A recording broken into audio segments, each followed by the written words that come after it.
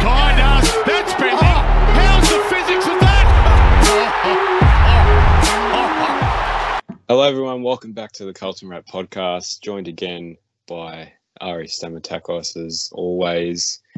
Look, a very hard loss to take. And if you're like myself, who just experienced your basketball team losing in the NBA Finals, it's been a really rough 24 hours. But we're here to dissect it all, talk it through.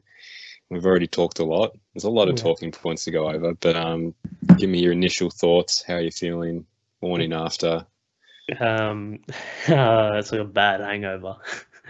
It sucked. It hasn't. I mean, I thought it would by now have just kind of like relaxed and like kind of just like mellowed down and we'll just move on, but it hasn't. Maybe tonight once more footy happens and I can take my mind off things. But no, it's still hard to take, especially considering the potential repercussions of this game in terms of the 8 and all this stuff. So yeah. Well, like I said, a lot of talking points, and we'll start with the game. But you know, Twitter is something we need to talk about, and we've got a lot of talking points on this. You talk more on Twitter than I do, but I'm still pretty engaged, and I look at a lot of things. And then, a couple of things have happened since last night's game, which I think are worth touching on as just a general social media topic in general. But let's start at the game. And you're at the game. I was watching on TV. Terrible conditions. Yeah. Thursday night. Shocking. It rained, and I didn't think it rained. The radar said no rain. I don't think the players expected rain. But it was blustering sideways, left, right, upside down at stages as well. But at stages it was shocking to watch, and it was quite clearly shocking to play in as well. Well, look, and we didn't expect that. Maybe Richmond did, because they seemed to just play the conditions. At least they adapted quicker than we did, and there's like I said, a lot of talking points. But let's start at the conditions itself and the way we played. Went into quarter time down 20-4, and look, even with quite a terrible quarter, at least we hadn't kicked ourselves out of a game with 4 behinds, but that got out to 39-4. And even if we tried to mount a comeback, which we did, it was just a lot harder than what it should have been, because in the wet, well, my general theory with the wet is whatever the margin is, put 2 goals on it, and that's what it would be in dry weather. Yeah. Yeah, it really sucked. What were you like? I mean, first quarter, how were you feeling about the way we were playing? Were you expecting a change? Because I was certainly expecting a Voss talk up at quarter time and then something to change. Well, we have our notorious really good second quarters. So I was kind of banking on that to get us out of danger. But I didn't really think people say we played the conditions poorly. We still had 4 scoring shots in the first quarter, and they were gettable ones at that. I know Walsh had one that was gettable. I think Nunes had one that was gettable.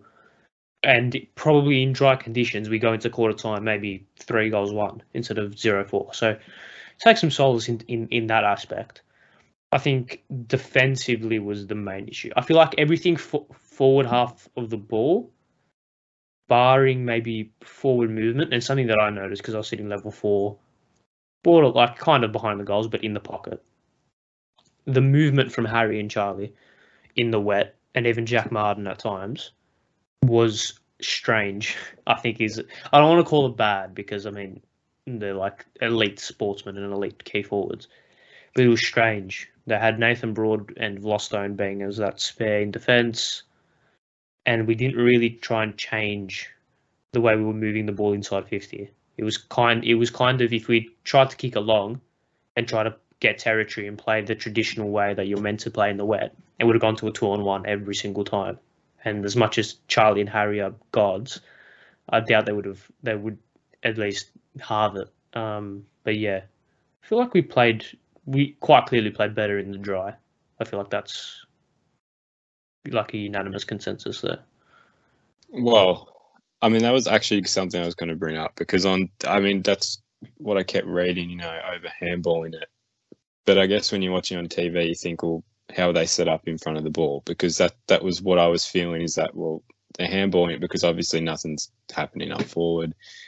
What were your thoughts regarding the small forwards? Because I thought they were the most crucial part to beating Richmond, and they seemed to be in round one. Yet, Durden had to move up quite a lot, and when we needed them deep inside 50, I just don't think they were there. What did you make of him in the end?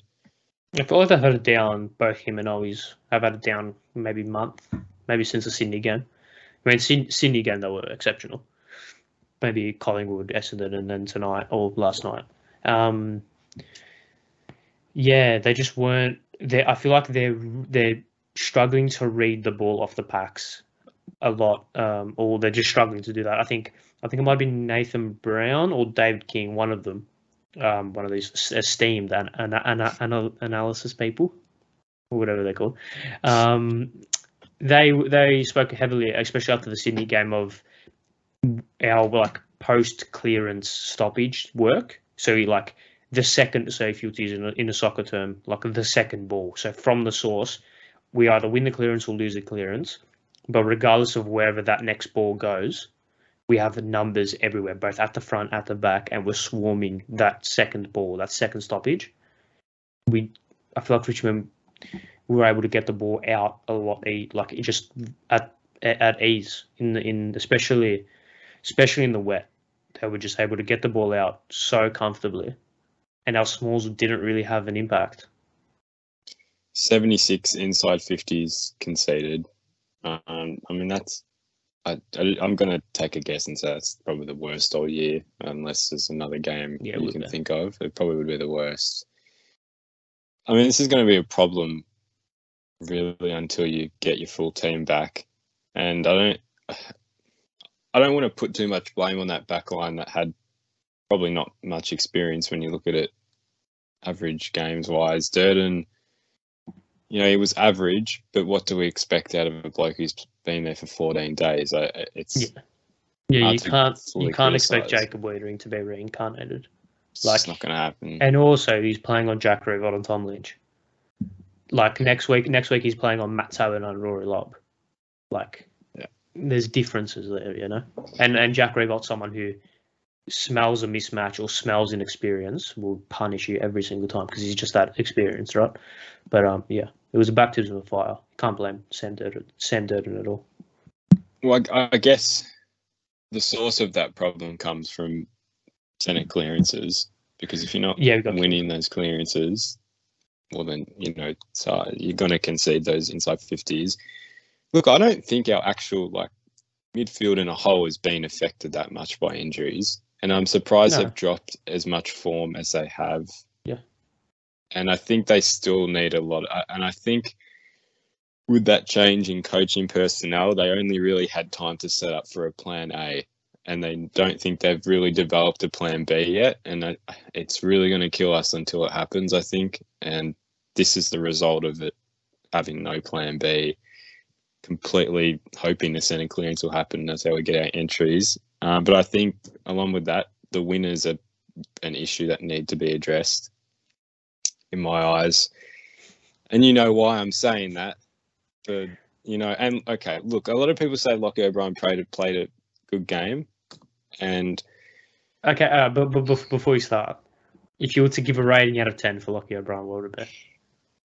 Just try and think as rationally as possible. I'd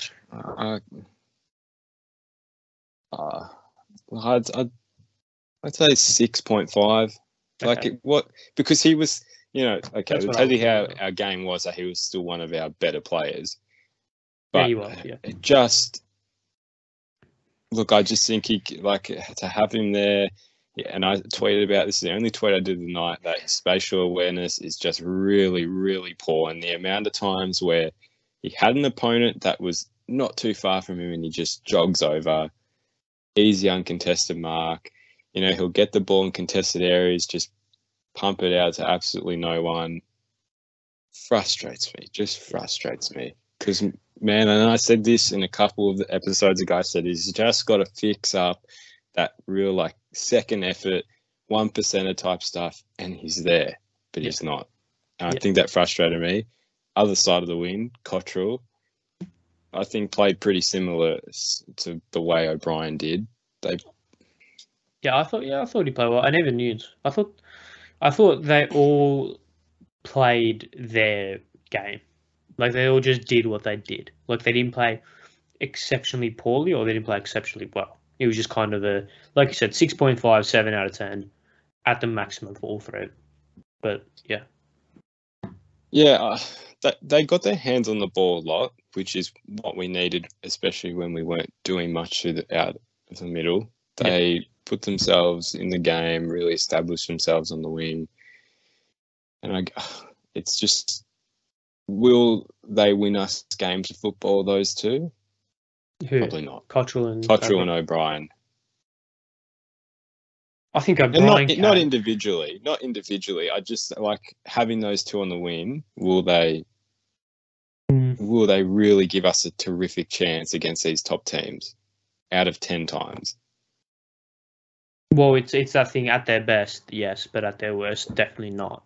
And their worst and their best, the gulf is so different. And I mean that's probably a microcosm of the whole team. Our best is the best in the comp that I've seen this year. By like that, watch that second quarter against Sydney again. That is the best quarter of football I've seen from any team all year. It was ridiculous, and that's from every single player. But then again, watch the first 60 minutes of last night. That was one of the worst I've ever seen this season from a team. It was. To back up my statement, so I don't seem like I'm just... I don't like O'Brien. I'm not hiding from that fact. And I give him credit where credit's due, and he has very good attributes, but 50% disposal efficiency. And yes, it was wet, but there were also from the looks of it, about 15 or 16 players that had better disposal efficiency than them. So it can't be blamed on the rain. It is a problem, I believe. Just frustrates me.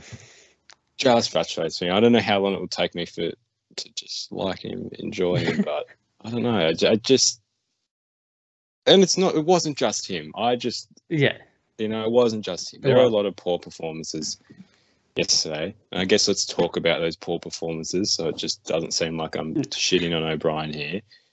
Zach Fisher, I thought... I mean, my mind, when you said poor performance, my mind went to Jack Martin. Jack Martin, Jack Martin, definitely. But I just started with going on that half forward. Stance. Yeah. And it was a game where it was the worst game to be a half forward you could imagine, because the ball wasn't getting kicked there well. Like when Zach Fisher and Jack Martin are in the game is when the delivery to them is exceptional, because they're not like Harry and Charlie where they can make a 5 out of 10 kick look a 10 out of 10 kick because they're ridiculously good. They need a lot of things to go right for them. So last night wasn't exactly the game for them. I feel like Zach Fisher played a lot of midfield minutes. I think that was maybe to counteract Shea Bolton, because Shea Bolton's very quick. Zach Fisher, while he's not lightning quick, he's got some pace about him. So, yeah. Although I think Jack Martin's game has to be dissected a little bit more. Well, on Jack Martin, listening to Terry's fan cams last night, a lot of people were really adamant on dropping him. But can we afford it? Like, who do you bring in? Well, that's yeah. Can you afford to drop a guy who? Well, I mean, we played our best footy with Durden, Owies, Motlop, no? I agree. Yeah, well, that's the problem with Jack Martin, and you taking a risk on him every single game he plays, because his hot is extremely hot, but he doesn't have a middle. It's just hot or cold, and the cold is without a half forward. Yeah. Coldie's playing with 17 blokes. So. Well, yeah, I mean, there's no one to take out, unless Motlop. Well, he did get subbed out. Well, he did. I don't even know what it was for. All I know is Durden's was for some knee thing. Durden's was I think he tackled someone and they fell on him. I saw that incident. Yeah. That was late in the last quarter. Well, I don't know what happened with Martin, but I mean, he should get dropped. He should get at least dropped from injury perspective, no? If he got subbed out. Well, yes. Look, it'd be frustrating if Motlop doesn't tear it up in the reserves tonight, because I feel like if that is the case, like I'd want him to come in good form. Yeah. Even if Martin gets dropped based off last night.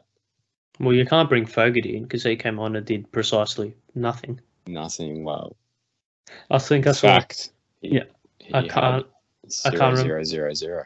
There you go. I can't remember who said this, but this tweet was so funny. It was, thank God we've got Lockie Fogarty as the sub in case we need an extra injection of vanilla in our team.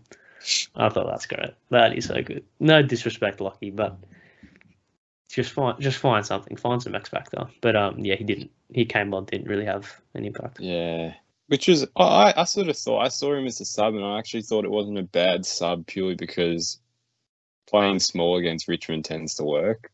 But yeah, fighting fire with fire, yeah. But I guess in that, when the game is like it was in terms of conditions and everything, I don't know. I just don't think it. Yeah, I think it was not smart to happen. But let's move on to who turned up in the end, and Harry kicked 4, and then the rest were singles. Shock horror, Harry Mackay kicks 4. I mean, he's killing it in the wet. Like, forwards shouldn't have a good game in the wet. That's good. That's good. And if any forward from our team is going to have a good game in the wet, it'd be Charlie. Yeah. But to see Harry kick 4 and really destroy Robbie Tarrant, especially in the last quarter, that banana from the boundary was chef's kiss. That was gorgeous. It was good. But yeah, played well. I feel like one of those things. If he kicks 4 in the first half, he probably win. Or if his 4 goals come, 2 in the first quarter, 1 in the second, 1 in the third, and then he has the fourth quarter of just like whatever, kicks maybe 1 or 2, then we probably win the game. It's just that all these 4 goals came in the last quarter, or 3 of them came in the last quarter. Cripps and Walsh were top disposal getters, 34. And it's odd. Like, I think it goes back to the sort of set and clearance in here. I think because we got smashed so badly, their games got a bit mellowed by that. Yeah. What did you think of it in the end? Because Walsh, I thought Walsh was really Walsh good. was hot really early as well. He had 11 touches within the first 11 minutes. And he was damaging. Maybe not damaging in terms of like hitting inside 50s, but he was at least doing something with the ball. Cripps, I mean, I think Joe Adamo did put it well on the fan cams. I think he had 34 touches, but he's something like 79 Supercoach points, which I know it's a game, but it's a pretty good tell of efficiency. And I think they said that he had 10 clangers. So I mean, I'd rather Cripps get 34 and 10 clangers than have 15 and do precisely fuck all with the ball. Yeah. But yeah, I just feel like maybe it was a victim of we just need to do something. So they would try to get the Hollywood pass every single time. Sam Doherty, I mean, he would probably be man of the match, Carlton-wise at least. Yeah. Would you agree? I mean, he stood up, especially that last quarter. I mean, yeah, took a couple of really good marks. Just quickly check how many intercept marks he did have, but I'd assume he probably would have racked up quite a few in the end. If I can even find it here, but intercepts. He had 10 rebound 50s, 11 marks. Had 9 in the end. There you go. It's 9 intercepts, not sure intercept marks. Sard had 15 intercepts. Actually, player that I've just seen here, Jordan Boyd. Let's talk about him because I have been not very pleased with him purely just because I don't think he's up to the standard, but he had a very good game. Yes. So you've got to give him credit for that. He had a very, very good game. He really stood up, and I was surprised seeing the impact he made. You know, I feel like every time he touches the ball, I'm just waiting for a turnover to happen. He's just one of those players where you're never sure what's really going to happen, but he even created like inside 50, like effective inside 50 entries, which, you know, that's an extra for a rolling halfback. So that was, best game for him so far. Yeah, no doubt. And when you think of Jordan Boyd, you think of like a player that would be like in the Lockie Plowman mold, which is very defensive. But like you said, he was pushing up the ground, kicking inside 50, trying to create something. So yeah, I was very, very pleased with his game. He's tough, tenacious, and he's starting to find his feet with his ball use. I feel like people, I mean, myself included in that, judged him a little bit early with his ball use, especially at AFL standard. First game of AFL, second, third game of AFL, especially when you're not a top 20 pick. You're going to shit yourself every time you get the ball, right?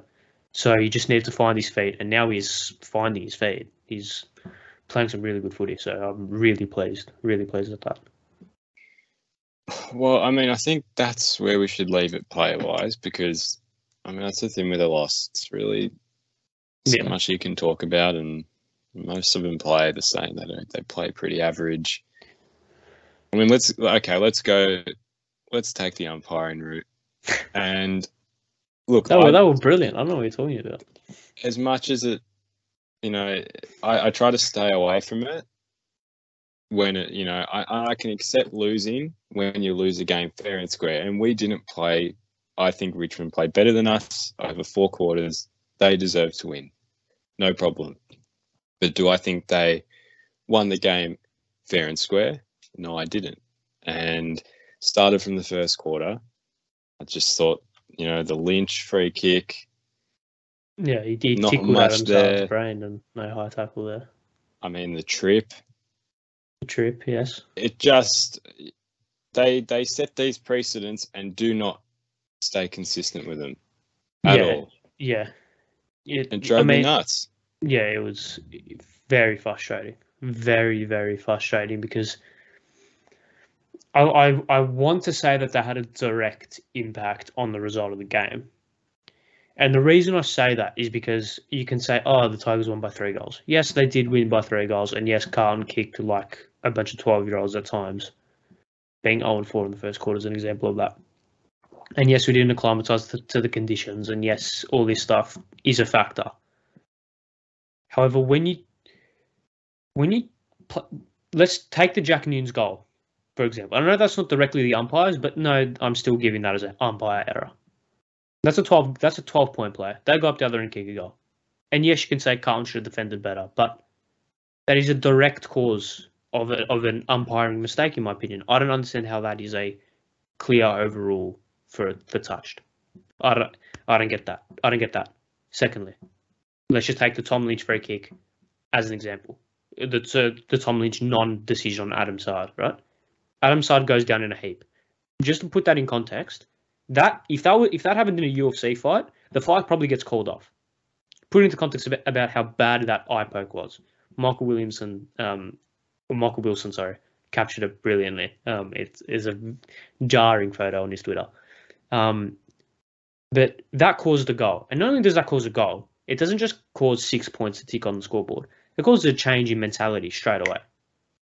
Every single goal has a much bigger impact than just 6 points. Like I just said with the Jack Nunes goal. Jack Nunes, if that goal stands, Carlton probably win the game. It's 3 points. We would have romped at home. I think 90% of people thought, all right, if this goal stands, they're going to kick on with it. Like we did in round 1.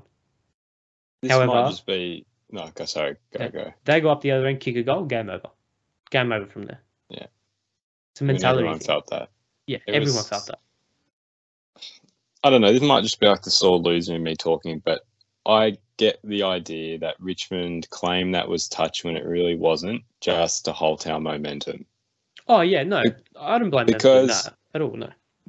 I just, it was frustrating watching it.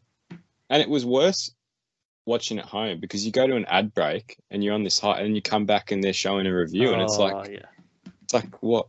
Like, what now? Now?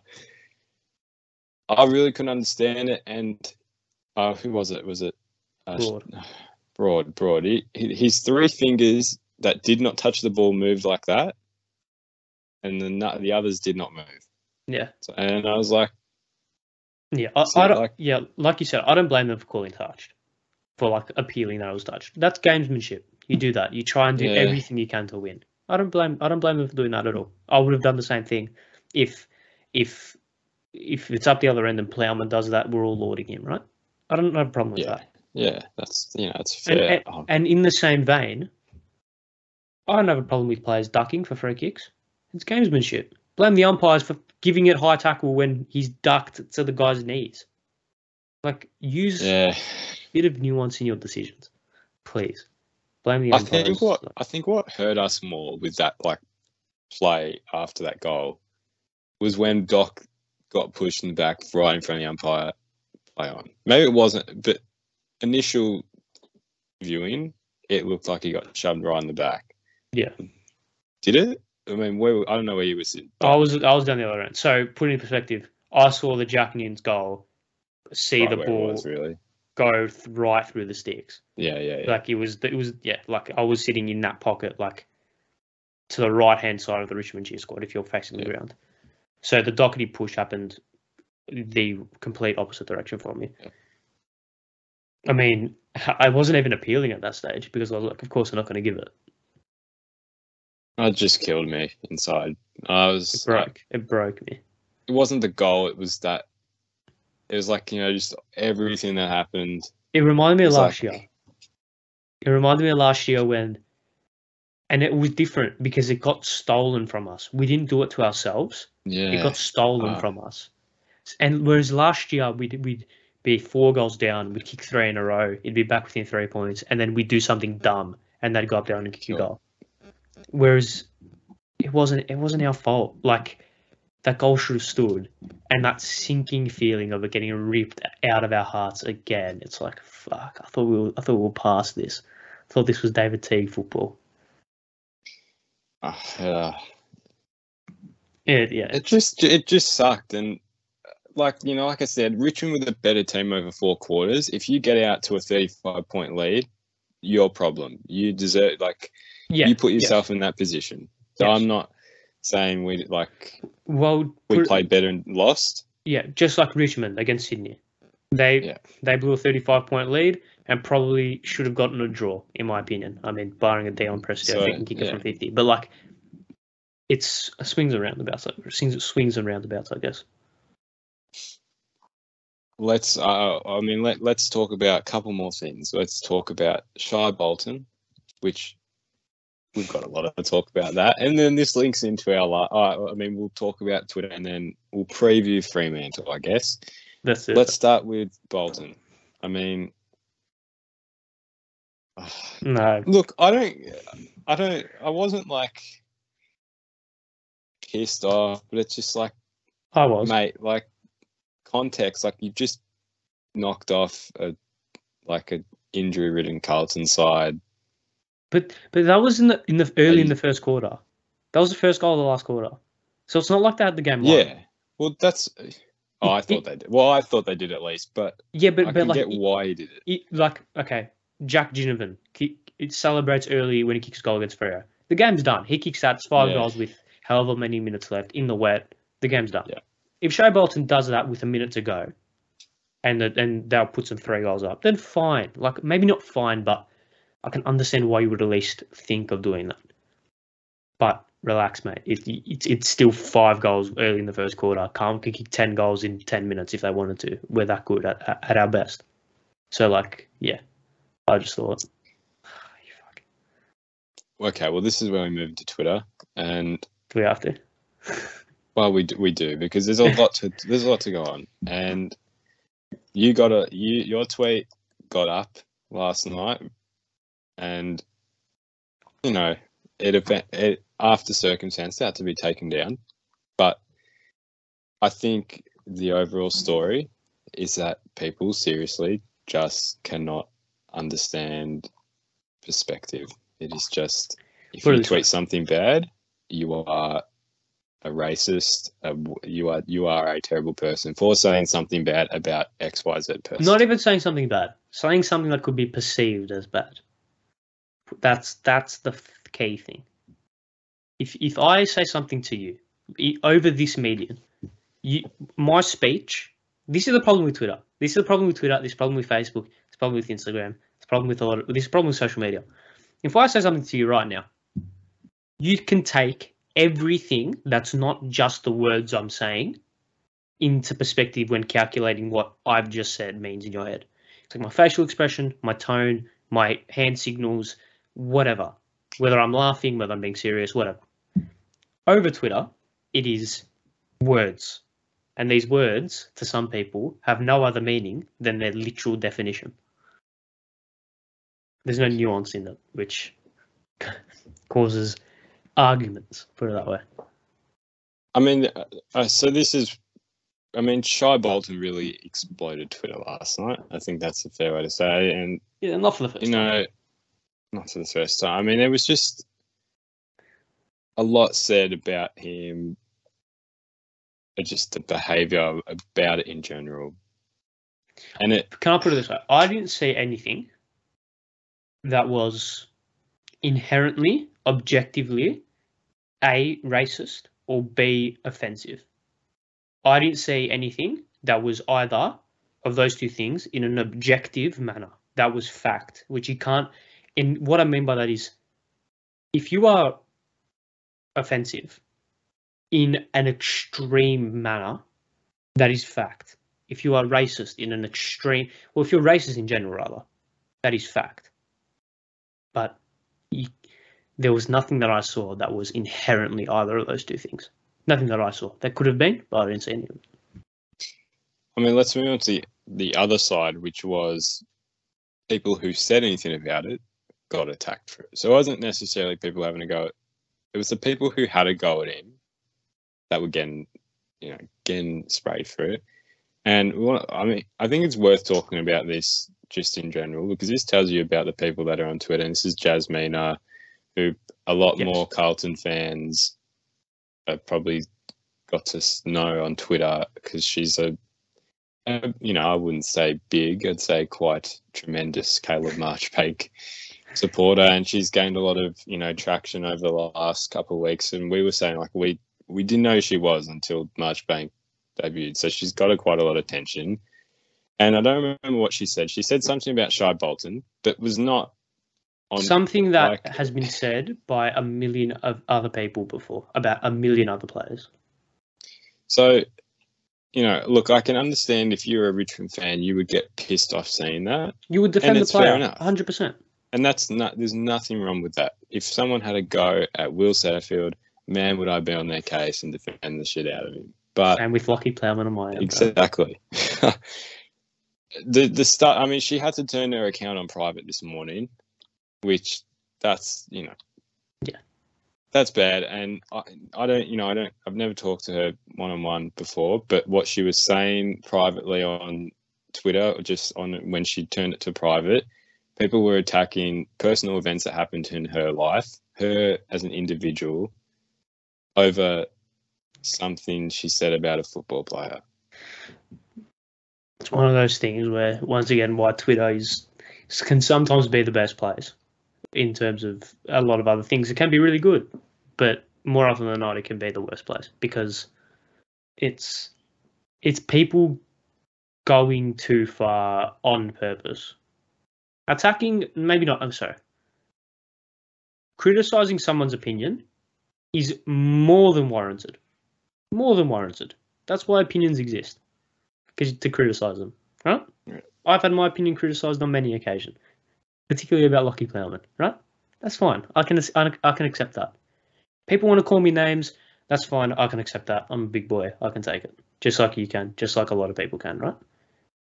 If people start attacking, viscerally and passionately attacking personal things that are completely unrelated, that's when it goes too far, because that's premeditated, and there's thought behind that. I just don't understand. I don't understand the intention behind it. There is no to be a dick. That's what the intention is. I mean, it's I don't know. It just baffled me last night, because when you're at home watching it, I mean, at least me, I just I just check Twitter every 2 minutes, and every umpiring call, you go to the hashtag and look at latest and see what people are saying. But personally, I think it's our generation that has fucked it up, and because our generation is a lot of taunting, I've noticed, and I think baiting. and it's spread. Yeah, that's why I don't respond. That's why, particularly me, I've learnt now to try not to respond as much as possible, because that's all they want. If I say something about whatever player, Tom Hawkins, let's say Tom Hawkins, and some Geelong supporter comes at me calling me a fucking idiot or whatever, they say that because they want me to respond and they want to get into an argument because they think it's funny. So that's why I do either stay off, like I try not to respond to people I don't know, or I try to respond in a civil manner and only respond to people who I know can have a genuine an argument with, or like if I say something and you disagree, for example, whatever it is, doesn't have to be about sport, whatever, and you tweet back at me saying I disagree with this, I will then respond to you because I know that we can have a civil conversation because we're both good people and intelligent people, right? Other people can't, and other people just want to bait for no reason. It's just a weird thing, and I was thinking about it today, and like, you know, we both get emotional watching football, but it's like holy shit, like, did people seriously just do that over 44 people running around on a patch of grass for 120 minutes? Yeah, and emotions are high. People say shit. It's like people say shit. People would say shit on the ground. Imagine some of the things that are said on the ground. Imagine some of the things that were said to Shea Bolton after that, if that happened. Just imagine that, right? Yeah. So people just need to relax and keep it to football, or keep it to the subject. Put it that way. It doesn't have to be about football. It can be about the weather or whatever. Just keep it about the subject, because that's the way that civil people are able to communicate. I feel like there should be harsher penalties on Twitter for that type of stuff. I don't know. It's hard to enforce stuff like that. Yeah. It's just like, I want to read Twitter to like hear people's just like opinions. Like, I feel like you can't go on it anymore just without seeing some dumb shit that someone's had to put in. It just ruins it. That's what Twitter. But Twitter is the social media for that, because you don't just see what you follow on Instagram. Put it this way: people are like, this is going to be on a tangent, but trust me, it'll relate. People are like, oh, Instagram models are setting unrealistic body expectations for women and for men, whatever, right? Hey, on Instagram, there's a tab where you can just look at who you're following. My Instagram is full of dog pictures, funny dog videos, and memes. That's all my Instagram is, because I filter what I want to see. Instagram for me is the least toxic application on planet Earth. It's great. It's even less toxic than Flappy Golf, right? It's beautiful. Beautiful app. Because I just see what I want to see. On Twitter and on Facebook, they recommend shit based off likes and retweets and suggestions and words and all this stuff. So maybe it's a Twitter thing, but it's, I don't know. I honestly, Instagram's like equally as bad as Twitter. I don't know. Maybe it's just, I think. How so? How so? Maybe it's just because everything's like filtered into just sport, like, which is where the toxicity comes from. But like, another thing, I'm like, are you talking about like comments on Instagram photos? Yeah, comments. That's just don't click on there's a thing, view all comments. Just don't click on it. There is, yeah. Whereas on Twitter, it will literally come up with a comment underneath the post. Which does just on your feed. Which I wonder, if that wasn't a thing on Twitter, if it would kill a lot of it. Because I think a lot of people only respond because of a reply to a tweet rather than... If there was a function, I don't know if there is on Twitter, there might be. But if there was a function where you could only see what you follow, and that was the default setting, Twitter would be a much better place. Yeah, it would be. And I feel like there is, I don't know, settings, notification, filters. No, maybe not. Doesn't seem like there is, but I thought that was just a conversation to have, because like I thought that was probably the worst I've seen all year. I just thought in terms of the scenarios that went on field, like for there to be so much like sort of after effect from it, I thought was pretty appalling. I just don't. I don't think I've seen it that bad, and like the Collingwood. I thought that even the Collingwood game was much better than that, and it sucks to lose to Collingwood, and I thought that was handled pretty well, even though people were salty. But like, I feel like Collingwood was resolved quickly. I feel like once the game, like an hour after the game, once the emotions calmed down, everyone went back to like, all right, we went too far, we go too far, whatever. It was all resolved very quickly. Let's just take Swoop Luke for an example. Everyone loves Luke because he's a good guy, right? Well, he hasn't done anything bad to me. He seems like a really good person. And it was all resolved very quickly because it's over a football game, guys. Just relax. Yeah, well, let's hope people actually learn the limits of what is okay and not okay to put on Twitter. But I think that is just a conversation. Let's just not attack people. Let's just live in a happy world, man. Yeah. Why can't we just be positive? Yeah. We'll win a premiership. Don't worry. And when we do, we'll make sure those people who taunted us don't know about we'll taunt them back and then it'll be official. In a very civil way. In a very civil and intelligent and articulate way, yes. Yeah, just handle the hate. Yeah, that's what I feel. And like, like following NBA finals where all you get is this, like that is, I think NBA is way more toxic than AFL by like a long way. It's actually equal with EPL nearly, probably like full on slander for everything. Football Twitter, in terms of like European football, is just bad. Like I'm not in the NBA Twitter because I don't really follow the sport, but football Twitter, like from the European sphere, is. And the good part about not being involved in that sphere is that you can sit back and laugh. But when you're involved, it's not good. Yeah, I mean, I just think as much as AFL's bad, it could be worse. NBA Twitter can be very racist at times. Very racist. That's America. And it's just... That's America. Like we're at least lucky that Australia's like full of like semi-good people at like most of the time. Yeah. America's we're just going to let them live. Just be over there. Real bad. But let's finish this off. Let's just move into the football side again to finish off. Biggest game of the week next week. I don't think it could. Well, unless we lose, and then we're going to say the St Kilda game is the biggest game of the week. But yeah. But yeah, Freo. I'm feeling confident. I don't know why. Like it's at Marvel, just think.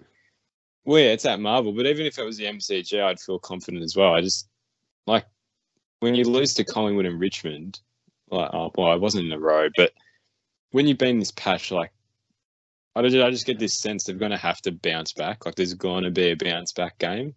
We've had 3 poor performances. We only beat Essendon because Essendon are the worst side of the AFL, bar North and West Coast by a country mile. So there'll be a response. There has to be. And it will be tough. And it won't be a response that's beaten by 5. Like, it will be full grind. It won't be the Sydney game, put it that way. No chance. No, it'll be back and forth. It'll be tense. It'll be close. I'm not looking forward to it. I have a feeling it will be similar to what Richmond just did to us, purely because, they lost to us in round 1. Review the whole thing. And I think that's the only positive about playing a team twice is you have a game from the year to review. And it's Look, I think Freo do play the wider grounds better than the narrow grounds, so I think it suits us. It's just clean deck, fast deck. Our home ground, there'll be no Freo fans there. Well, you'd think not. It's set up for us to get the job done. Any ins or outs you want or expect? We don't know because Jack Martin and Sam Durden. If Sam Durden goes down and he's injured, I swear to God. No. Well, Kemp has to come in, I guess. If that's the case, then Kemp must play, unless they want to throw Jack Sauce down there. But put him in the sleeves. Get the band back together. Oh jeez. Nah, Kemp would have to play. And let's just assume Jack Martin goes out, either being omitted or being injured. You can't bring Fogarty in. Do you bring Jack Carroll back into the team? Do you bring Jesse Motlop back into the team? I guess we're going to have to see the performances of the VFL. Yeah, and by the time this recording comes out, the VFL just would have played last night. Yeah, so we're going to assume that we went 5 goals up at 3/4 time and lost by 12 and points. lost by yeah. Let's not even get into that. Yeah, well, that's all from us. And if you're a regular listener, you're probably thinking, why does this bloke only record during losses? And a couple of reasons, because I like to talk about it when we lose. Good for therapy, though. Good to get it out. And uni is a problem to get, and I don't like recording by myself. And Ari here provides great entertainment to talk to, and our uni schedules don't really match. So yes, unfortunately, this is why we're recording quite a lot at the moment, because we're both on a bit of a break. So there's a bit of content for the moment, and yes, I'm sure I'll go on a bit of a holiday for 6 weeks afterwards, and then I'll be back to record again. Go again for the grand final review. Correct, there will be here, but catch us on the rest if you haven't. Yes. I've been lucky enough to join Ari as a co-host on the rest on Blue Abroad, so that's every Wednesday night. Catch that, and that's just a general AFL talk. Everything else that's happening in the league, that's pretty irrelevant. Yes, but let's be honest. We're there to talk about it. Yes. But thank you again for joining me, Ari. You're pretty much the regular now on this show. It's a pleasure, mate. I wouldn't rather be anywhere else. Well, until hopefully next week. Hopefully I'm back now. Hopefully I'm back in next week. Until whatever next time is. Hope you enjoyed the podcast. Let's fingers crossed that we can turn around next week, and we will see you in the next one. Yes. Goodbye.